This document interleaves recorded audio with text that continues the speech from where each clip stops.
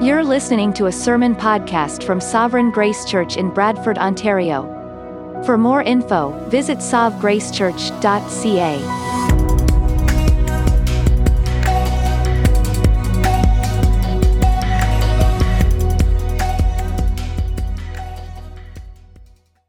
I want to open God's Word with you, and what we're going to be looking at specifically is what motivates my wife and I to uproot our family and to go to the Middle East to share the gospel. And that is that God is on mission for us, for the human race. We have rebelled against Him, and God has set His heart upon us, and He has sent His Son into the world on mission to seek and to save the lost. And that's really what Christmas is all about. We see God on mission through His Son, the Lord Jesus Christ. And Advent is a wonderful opportunity for us to refresh ourselves and to renew our minds in the fact that God loves us and that God wants us to go out and to proclaim the good news of salvation in Jesus Christ. And so this morning's preaching text, as we remind ourselves of the mission of God and we link it to our celebration of Christmas in the Advent season, I want to take us into the book of Isaiah. Would you open to the book of Isaiah chapter 49? And as you're looking for your spot, would you please stand? Isaiah chapter 49.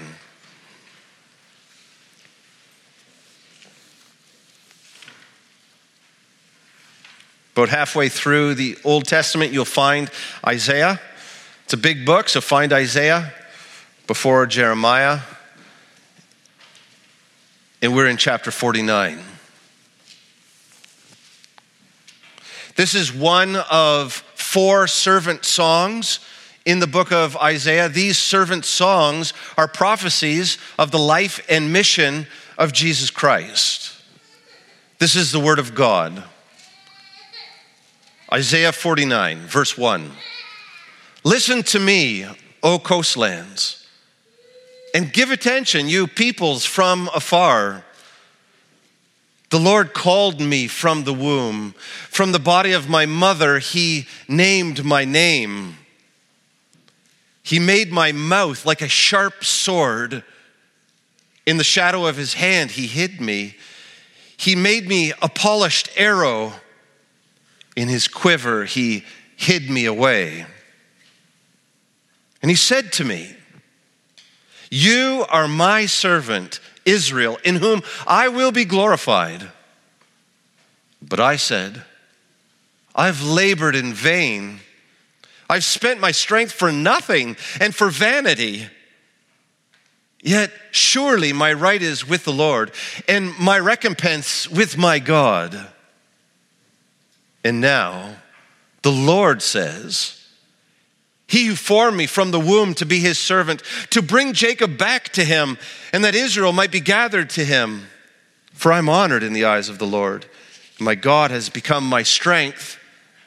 And so He says, it is too light a thing that you should be my servant, to raise up the tribes of Jacob and to bring back the preserved of Israel.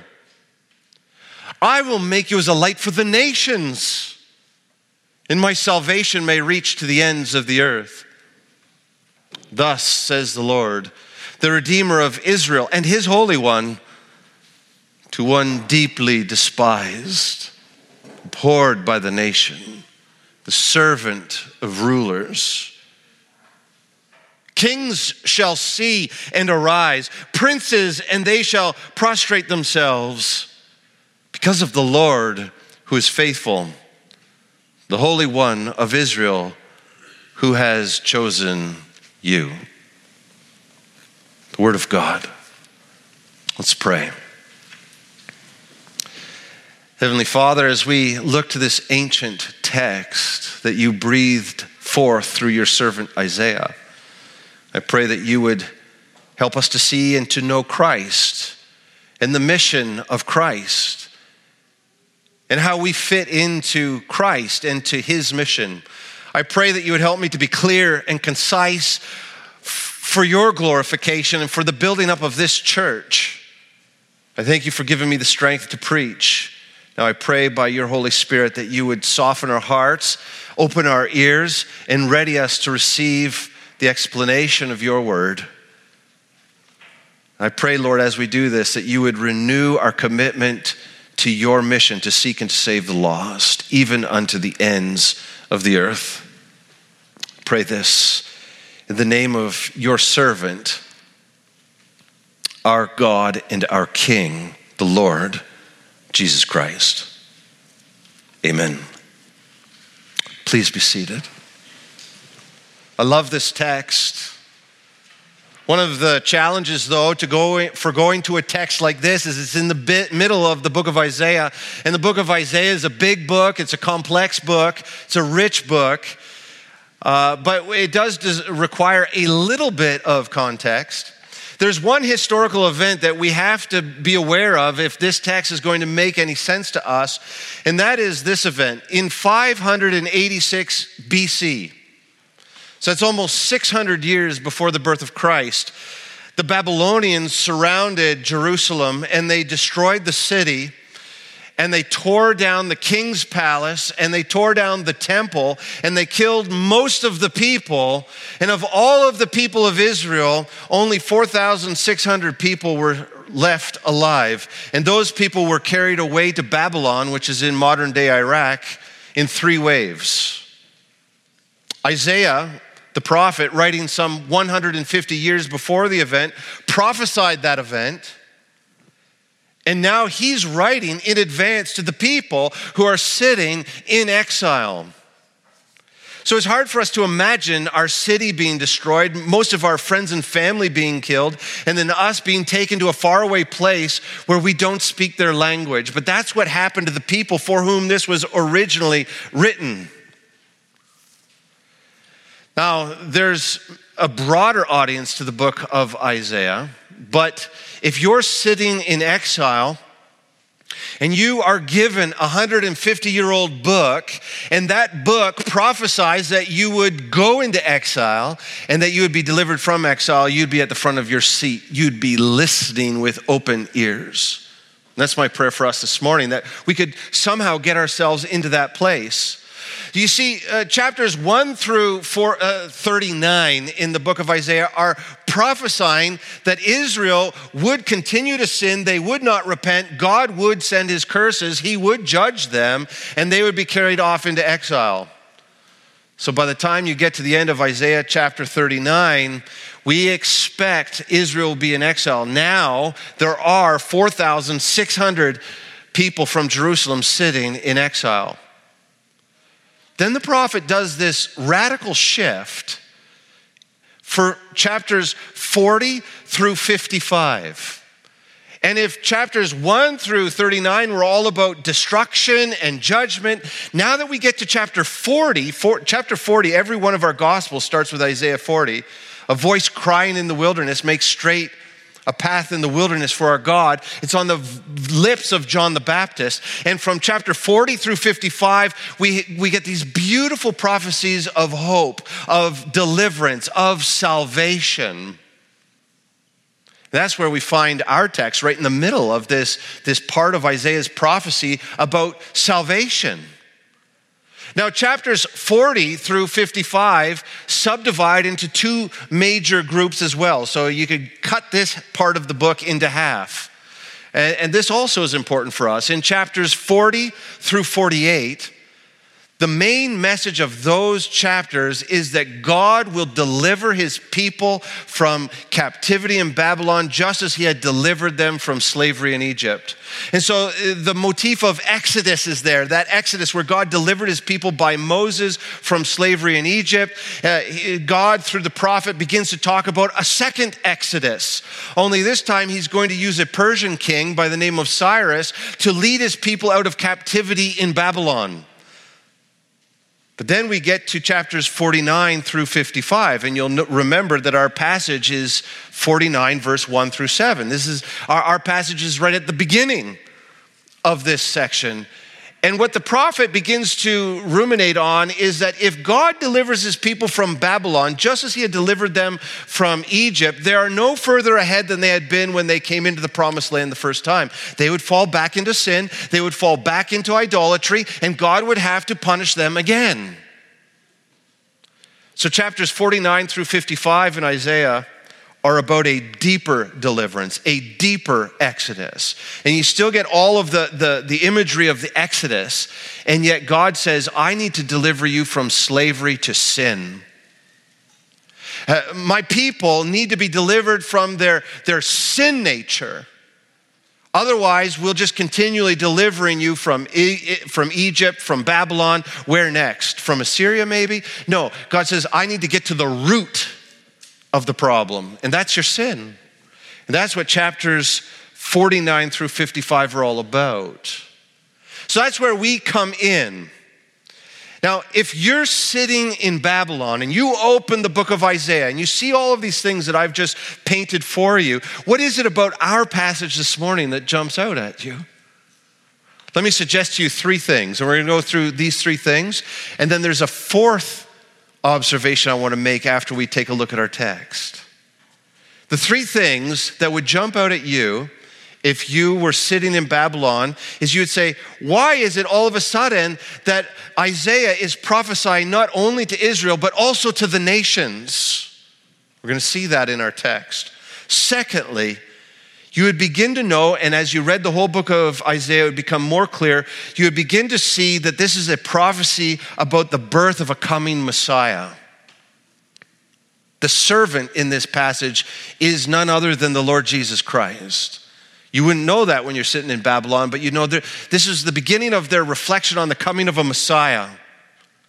The third thing that you would notice is that this is a prophecy about the mission of the Messiah. The Messiah is coming and he has something in particular to do. So let's go through and take a look at these three things. The first thing that I said you would notice if you're sitting in Babylon is that this is a prophecy not only for Israel, but this is also a prophecy for the nations.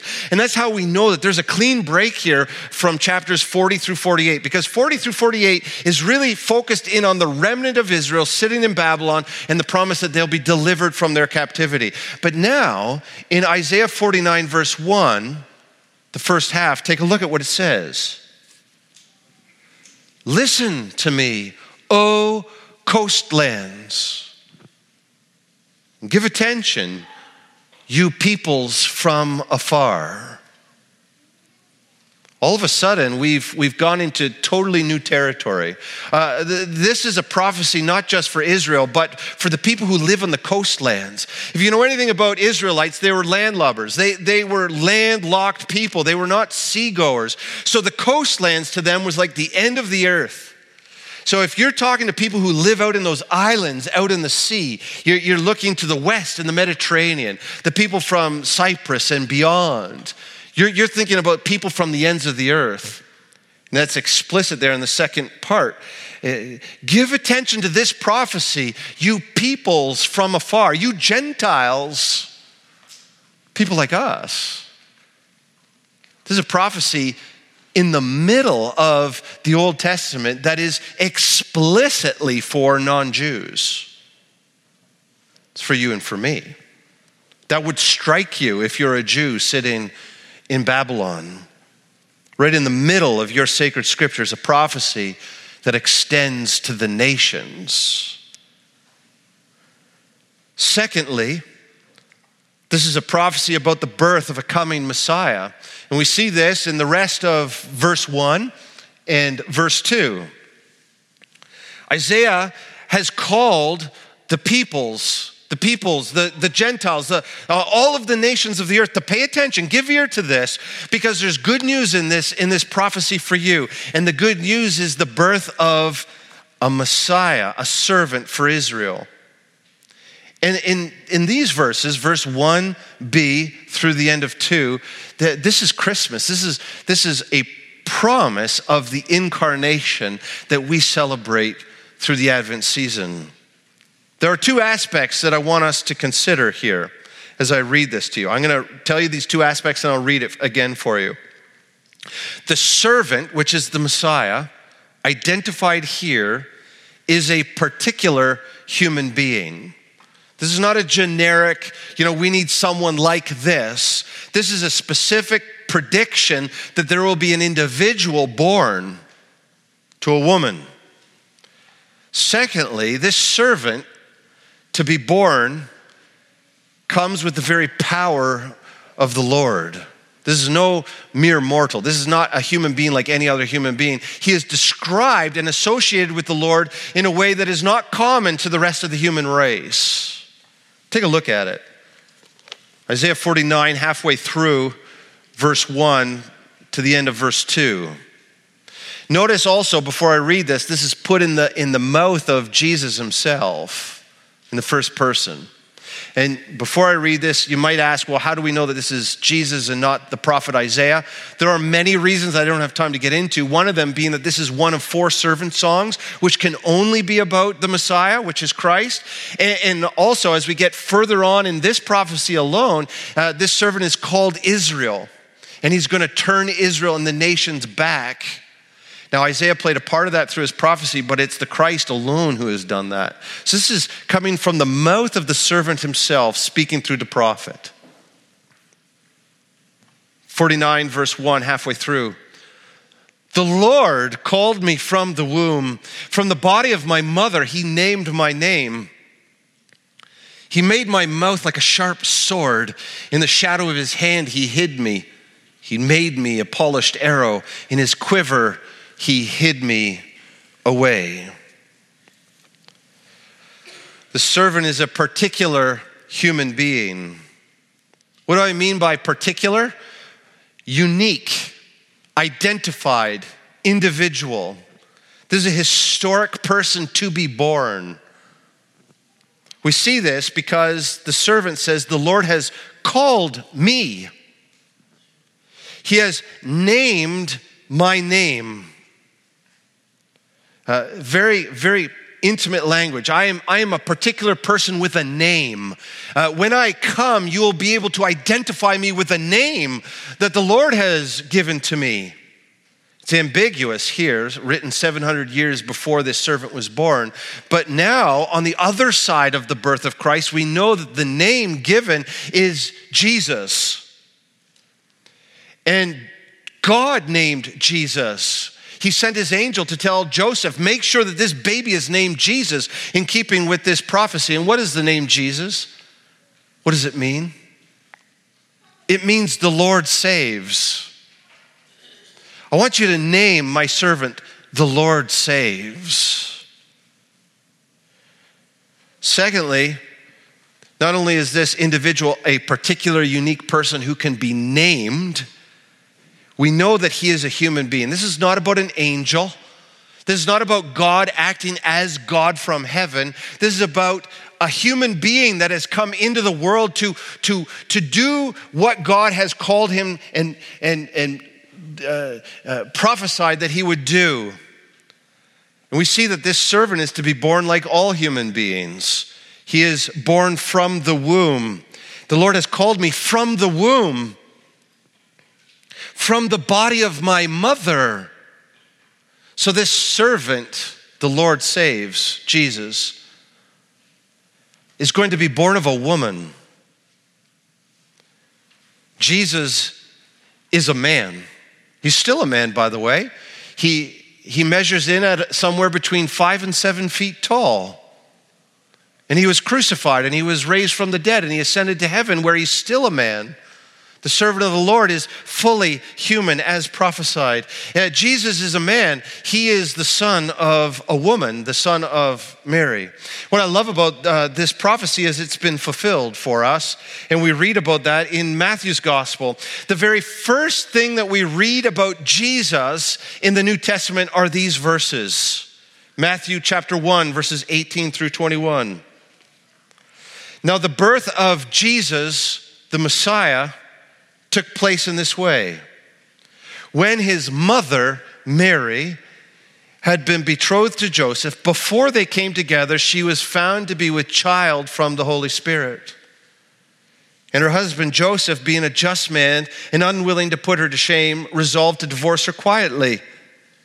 But as he considered those things, behold, an angel of the Lord appeared to him in a dream, saying, Joseph, son of David, do not fear to take Mary as your wife, for that which is conceived in her is from the Holy Spirit. She will bear a son, and you shall call his name Jesus. The Lord saves, for he will save his people from their sins. Everything prophesied in Isaiah 49 verses 1 and 2 fulfilled in Matthew 1. He's named, he's born of a woman. So this servant is a particular human being, but this servant is also the very power of the Lord. As I read through, you'll see that this servant is described in a way that you just can't describe the average person this way. In verse 2, we read this: He made my mouth like a sharp sword. In the shadow of his hand he hid me. He made me a polished arrow. In his quiver he hid me away. Very first thing we learn about this servant to be born is that there's something about his mouth. The Lord has made his mouth like a sharp sword, a two-edged sword. There's a focus on his words then. There's something about this servant that is associated with the word of God. And if you know Israel's tradition, which is the Christian tradition that God created by his word, and the word of his servant is what is in focus here. The servant, we learn, is the very word of God. He is the one who created the universe. This servant to come speaks for God. This servant to come is the word of God. And the word of God is as sharp as a two-edged sword, we read in Hebrews. And his servant has this sword coming from his mouth.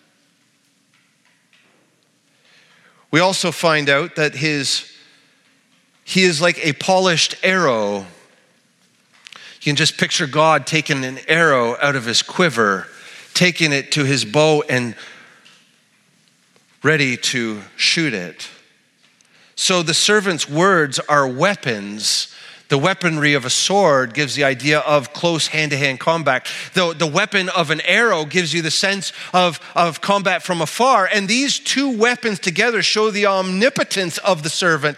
This is a servant that when wielded by God, and we know that he is God himself, but the weaponry in the hand of God is all powerful for both close and far combat. The servant also pre-existed his conception in the womb of his mother. This is subtle. And if this was the only passage in the Bible that talks about the eternal existence of the pre-incarnate Christ, it would be a hard case to make. But knowing that Christ is total God, truly God, from eternity past to eternity future, and when we look at this verse, we see his pre-existence here. What does it say? In the shadow of his hand he hid me. In the quiver he hid me away until the fullness of time. When God unsheathed his sword, when God drew forth his arrow, and the birth of this servant who is named Jesus by God, born of a woman, is like a sword unsheathed, like an arrow drawn from a quiver. Meaning the sword always existed in the sheath, and the arrow always existed in the quiver, but now God has drawn these weapons, and through the birth of his servant, the sword has been unsheathed, and the arrow has been taken from the quiver, and God is ready to do battle. Do battle against what? Do battle against whom? If we were to read all of Isaiah 49 through 55, it's sin and death. That the servant is God's weapon against sin and death. And at the birth of his servant, what God declares is, my sword has been drawn, my arrow is ready. I am ready to do battle against sin and death. Praise be to God. That's Christmas.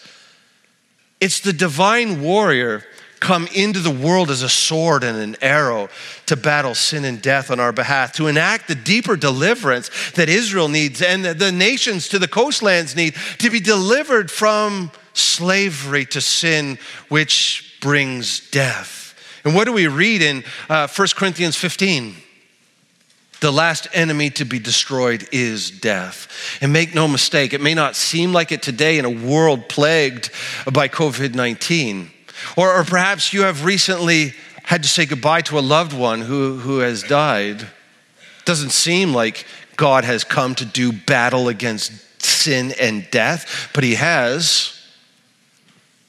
And the last enemy to be destroyed is death.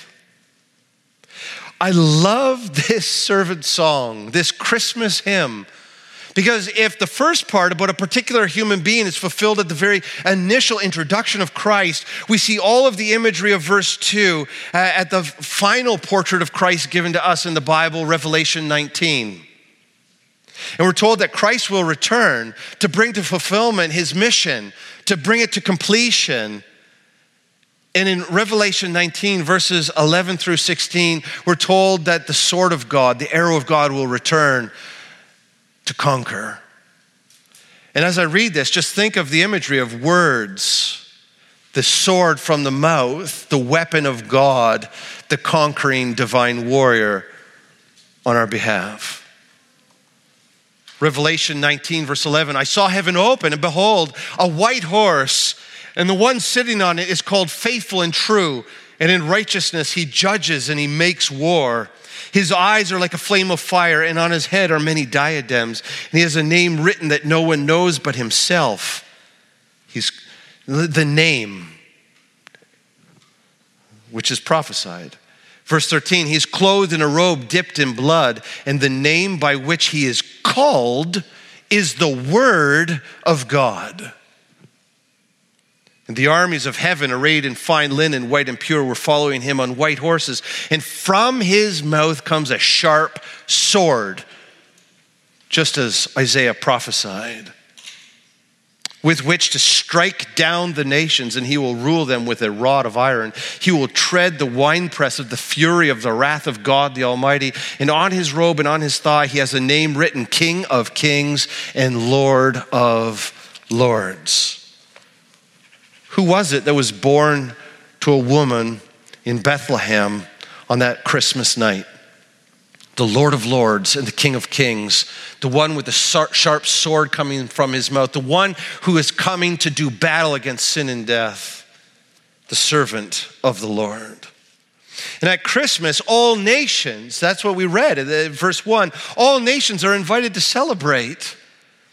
That like a sword that is finally unsheathed, or like an arrow that is finally drawn from its quiver, the word of God was revealed to the world when the word became flesh. So the imagery so far has been paradoxical. On the one hand, the servant is a baby. On the other hand, the servant is the word of God, who is like a sharp sword or an arrow. And the portrait that we saw in Revelation, that's the same one that was born to Mary and laid in a manger, the same one that was nailed to a cross, the same one that was raised from the dead, the servant of the Lord who will return for us and fight for us. And the last enemy to be destroyed is death. Third, this is a prophecy about the mission of the Messiah. The section, verses 3 through 7, is structured as a dialogue between the Lord and his servant. Now, what we know, which maybe isn't entirely clear from this passage, but we know that the Lord and his servant are two persons of one triune God. And so what we have here is a dialogue of God speaking to God, of the Father speaking to his Son, about the Lord speaking to his servant. And so we get an inner glimpse of the life of God, the inner dialogue, the counsel of God with God. And it begins with a statement from the Father to the Son. We're told very simply in verse 3, that the mission of the servant, the mission of the Son is to glorify the Father. And is that exactly what Jesus said? I have come to do my Father's will and to glorify him. And isn't that what he prays for in John 17? I have glorified your name, now glorify me with you as I was with you from the beginning. And so God sends forth God as his servant to glorify God. And that's exactly what we see in verse 3. And he, that is the Father, said to me, the Son, you are my servant Israel, in whom I will be glorified. That's why this has to be Jesus. It is only in Christ that the Father has been glorified fully. Jesus did what Israel failed to do, what Israel was unable to do, what Isaiah never did, which is to glorify the Father truly and perfectly. You are my Son, with you I am well pleased. In you I am glorified. And that's the mission of the Son. If you really want to put it in its biggest category, what is the mission of Jesus Christ? It's to glorify the Father. What is the mission of the church, which belongs to Christ? To glorify the Father. How is a servant going to glorify the Father? Is he just going to be born? Is that what it is? No, we know that he has work to do. That work is described for us in verse 5. We're told in verse 5, now the Lord says, meaning the Father says, and now the servant is reflecting on who the Lord is, who the Father is in relationship to him. And Christ, through the prophet Isaiah, says this, he who formed me from the womb to be his servant. The Father sent the Son. And why did he form me in my mother's womb to be his servant? To bring Jacob back to him. Jacob being another name for the nation of Israel. That Israel might be gathered to him. For I am honored in the eyes of the Lord, and my God has become my strength. Why was Jesus born? To continue what God started all the way back with Abraham. We see it even in today's children's lesson with John. John was to start the work of turning the hearts of the people back to the Lord, to prepare a way for Jesus to come and to return Israel back to the Father. Reflecting on this, as if at the end of his life, though, the servant of this song, Jesus, reflects on his life and he concludes two things. He says, it seems like I've failed to accomplish this mission. Why would he say that? Because he's rejected by Israel. Not all Jews, but he's rejected by the nation. So did he return Israel to the Father? He continues, he says, though it seems like I have failed, I trust that God's will be done, that he will judge my work and he will reward me and my work, and Israel will be returned through what I have done. Take a look at verse 4. But I said, this is the servant, Jesus, I've labored in vain. I've spent my strength for nothing and for vanity.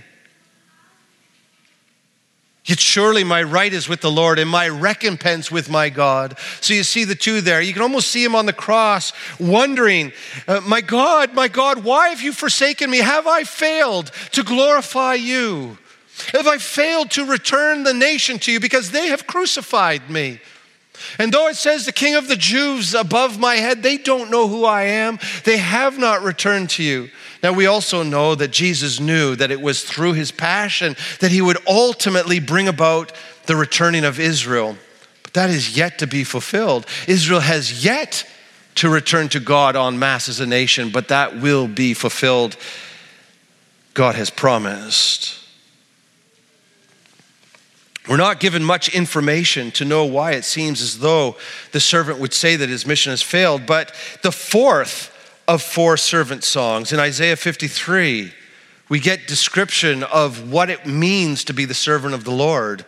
And I'm not going to read the whole thing, but let me just give you a taste of the prophetic promise of the crucifixion of Christ and how it is through the suffering of the servant that he would achieve his mission.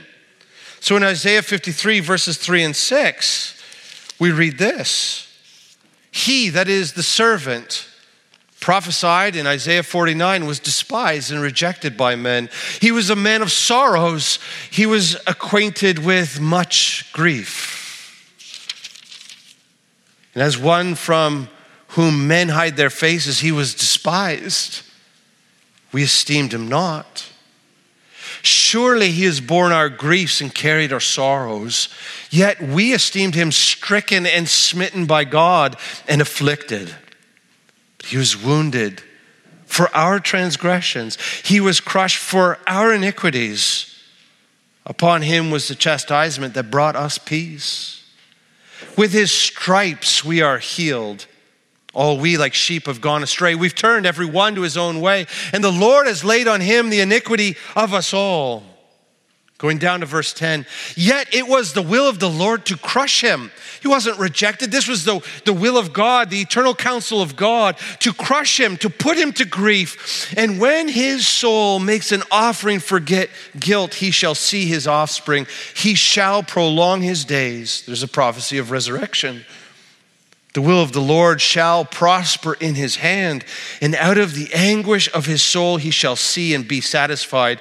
By his knowledge shall the righteous one, my servant, make many to be counted righteous, and he shall bear their iniquities. Remember, we're in Isaiah 49 through 55, and the servant becomes the paschal lamb. He is, if we go back to Exodus and all that imagery of being delivered from slavery in Egypt, and then Isaiah 40 through 48 and being delivered from captivity in Babylon, and then that's not enough. We need a deeper exodus to deliver us from sin and death. And the servant will do this. But the servant is the lamb, the Passover lamb that dies, and his blood grants Passover from the wrath of God, and is through his death that this deeper deliverance for Israel and the nations will be accomplished. My servant's going to be born of a woman, and his name is Jesus. And so the Father reassures his servant in verses 6 and 7, all this will come to pass, and the deeper deliverance will be brought about by you, my servant. I love these verses. The Father says to the Son 700 years before the incarnation through the prophet Isaiah, it is too light a thing that you should be my servant to raise up the tribes of Jacob and to bring back the preserved of Israel. I will make you as a light for the nations, that my salvation may reach to the end of the earth. Which is why Isaiah said, listen to this, you peoples from afar. Listen to this, you coastlands. This is good news for all of us. It's too small a thing for God to save Israel. He's going to save us all if we but put our faith in his servant. Thus says the Lord, the Redeemer of Israel and his Holy One. That is, the Redeemer of Israel and Israel's Holy One.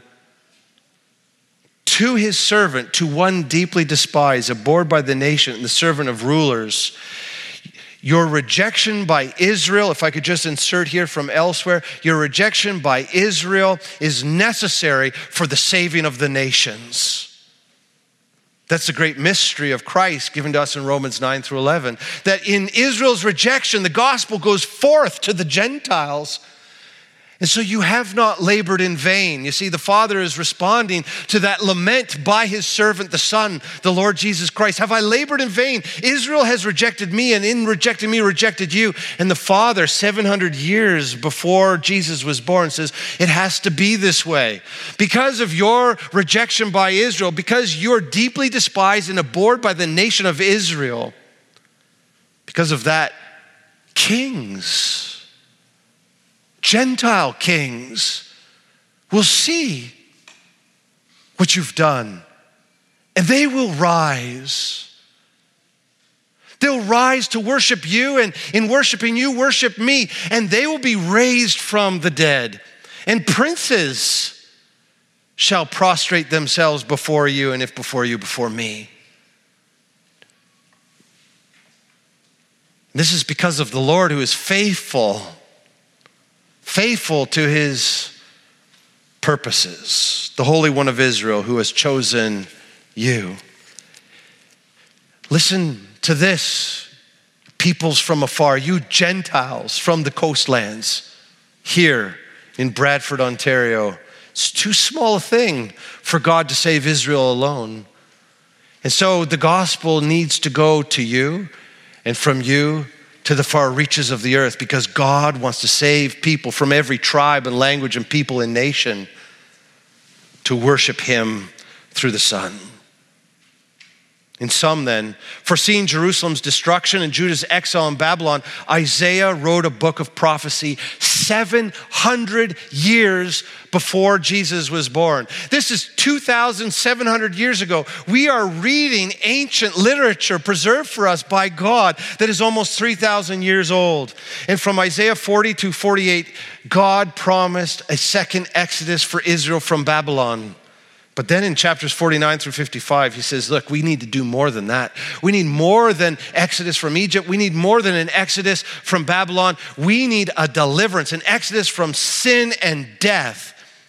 And in 49:1, God invites the nations into this greater deliverance. In 49:2, God declares that this greater deliverance will be done by his servant, a Messiah to be born by a woman and named by God to be his weapons to defeat sin and death. The sword of God and the arrow of God, the word of God. And then in verses 3 through 7, God promises what appears to be the servant's failure is actually the very means by which God will bring about this deeper deliverance from sin and death. This is the means by which God will deliver Israel and the nations, the death, crucifixion of his servant. This passage therefore introduces the promise that God will deliver Israel and the nations from sin through the mission of his servant. Like an unsheathed sword or a drawn arrow, the servant will come into the world through the birth of a woman. And God will use his sword and arrow to defeat the powers of sin and death.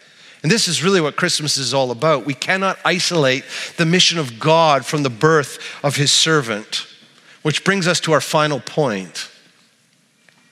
Reflecting on this text, the Apostle Paul saw a connection between Christmas and the mission of the church. In Acts 13, verses 44 through 49, Paul is confronted as he's on his missionary journeys to seek and to save the lost on behalf of Christ. And he said, Luke writes this, the next Sabbath, almost the whole city gathered to hear the word of the Lord. But when the Jews saw the crowds, they were filled with jealousy, and they began to contradict what was spoken by Paul, reviling him. And Paul and Barnabas spoke out boldly, saying, it was necessary that the word of God be spoken first to you. Since you thrust it aside and judge yourselves unworthy of eternal life, behold, we are turning to the Gentiles. For so the Lord has commanded us, saying, and then Paul quotes Isaiah 49:6 from our text. I have made you a light for the Gentiles that you may bring salvation to the ends of the earth. And when the Gentiles heard this, they began rejoicing and glorifying the word of the Lord. And as many as were appointed to eternal life believed, and the word of the Lord was spreading throughout the whole region. So to understand this text, we have to go into the mind of Paul, and Paul understood his life in terms of the extension of the mission of the servant of God. Paul appropriates Isaiah 49:6 and he applies it to Christian missions. In Isaiah, I have appointed you to be a light to the Gentiles that you may bring salvation to the ends of the earth. There is no question that the you there is in the first person singular.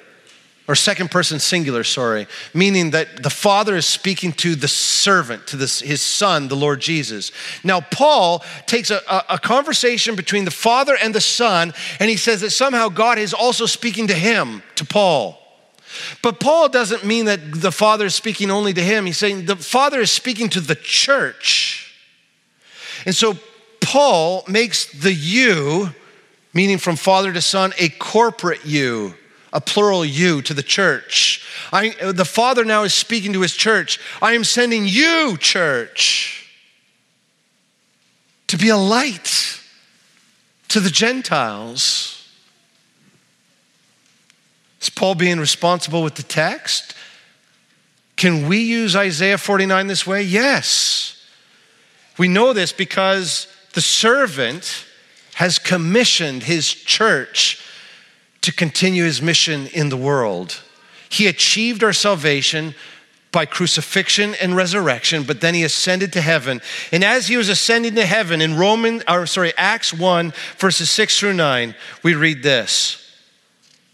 It is not for you, disciples, this is Jesus speaking, to know the times or the seasons that the Father has fixed by his own authority to establish his kingdom in full. But you will receive power when the Holy Spirit has come upon you, and you will be my witnesses in Jerusalem and in all Judea and Samaria and to the ends of the earth, just as it was prophesied in Isaiah 49. So the servant who achieves our salvation has commissioned us to continue his mission into the world, the mission prophesied by Isaiah in Isaiah 49. Missions, therefore, is a continuation of the ancient mission of God. The servant's mission, which began at Christmas 2,000 years ago when he was born into the world, is still unfolding in the world today. And here's the good news. This is what's really exciting. We get to be a part of this. This is not an ancient story to be put on the shelf. This is not an old dusty history that we just are thankful for. We are invited into the mission of God to continue forward the mission of God through his servant. And now, because we are the very body of Christ and he is our head, we share in his mission to the world. We are literally his hands and his feet. We are commissioned by the servant, the Son of God, the Word of God, Jesus, to go on his behalf. Go to the coastlands and to the ends of the earth. Go as a light for the nations. Go that God's salvation may reach to the ends of the earth. And therefore, we must go as a people. And I believe that every Christian is called to do two things in life. We all must go. For some of us, that's down the street. It's into the local school. It's in our places of work. But we must go and proclaim the good news of salvation in Jesus Christ to your extended family. Wherever you have an opportunity to share the gospel, go and share the good news of salvation in the Son of God. But then all of us must also send. So for those of you who are called to stay here, you must send people where the gospel has not yet gone. Every one of us must go and send. And we ourselves, as we go to Dubai, you have an opportunity to send us. And we will go, but once we arrive in Dubai, our whole purpose for being there is to equip people and then to send them further into the frontier, to take them or to send them where the gospel has not yet gone, to send them where there are no churches. And so we continue to do this until every person on planet Earth has heard the gospel and has an opportunity to be saved. We are entirely capable as a church, a global church, to ensure that every person on planet Earth hears the gospel in our lifetime. We could do this before 2030. I am convinced of it. If Coca-Cola can get a can of Coke into anyone's hand anywhere on the earth, can we not get the good news of salvation and death defeated to every person on earth? If McDonald's can get a Happy Meal into the lap of any child anywhere on the earth, and believe you me, they can we not deliver the good news that God has sent forth his servant, born of a woman? His name is the Lord Saves, and he died in the place of sinners so that we might be raised from the dead and live forever? Can we not get the bread of life? in place of a Happy Meal to people who are perishing anywhere in the world. I am convinced it's not a question of whether or not we as a church have the capacity. The question is, do we have the will? Is our vision of our lives and the mission of God broad enough to say, I want to be a part of that? In some way, God, help me to discern what can I do? Not everyone needs to go to a foreign country, but we all, every Christian individual, every Christian family, every local church needs to be a part of taking the gospel further into the frontier so that every ear can hear that Jesus Christ is Lord and have an opportunity to bow their knee in faith. This Christmas then, I invite you to recommit to continuing the mission of God, to continue the mission of the servant of the Lord, the Son of God, the Word of God made flesh, Jesus Christ, our God and our King. We all must go and we all must send until everyone has heard the good news of salvation in Jesus Christ. And may that be our gift to the world. I want to thank you for being here with me today and inviting me to be here. It's been an honor to open this sacred text and to show you the great hope we have in Christ. Would you pray with me? Oh God, I thank you that 2,700 years ago, you prophesied that you would send a servant like an unsheathed sword or a drawn arrow from your quiver to battle sin and death. And so you have done in the person of Jesus Christ. And now we are his body, commissioned by him to go into the world as his witnesses, to continue this same mission, to seek and to save the lost. Lord, help each one of us to discern what our role is in this mission. And then grant us great joy as we do our part in ensuring that everyone has an opportunity to be saved. Everyone who calls on the name of the Lord will be saved. We thank you, Lord. But how will they call on on his name if they haven't heard of his name? And how will they hear unless someone preaches? And how will someone preach unless someone is sent? God, make us ready to go and ready us to send for the salvation of countless multitudes. In your name we pray. Amen.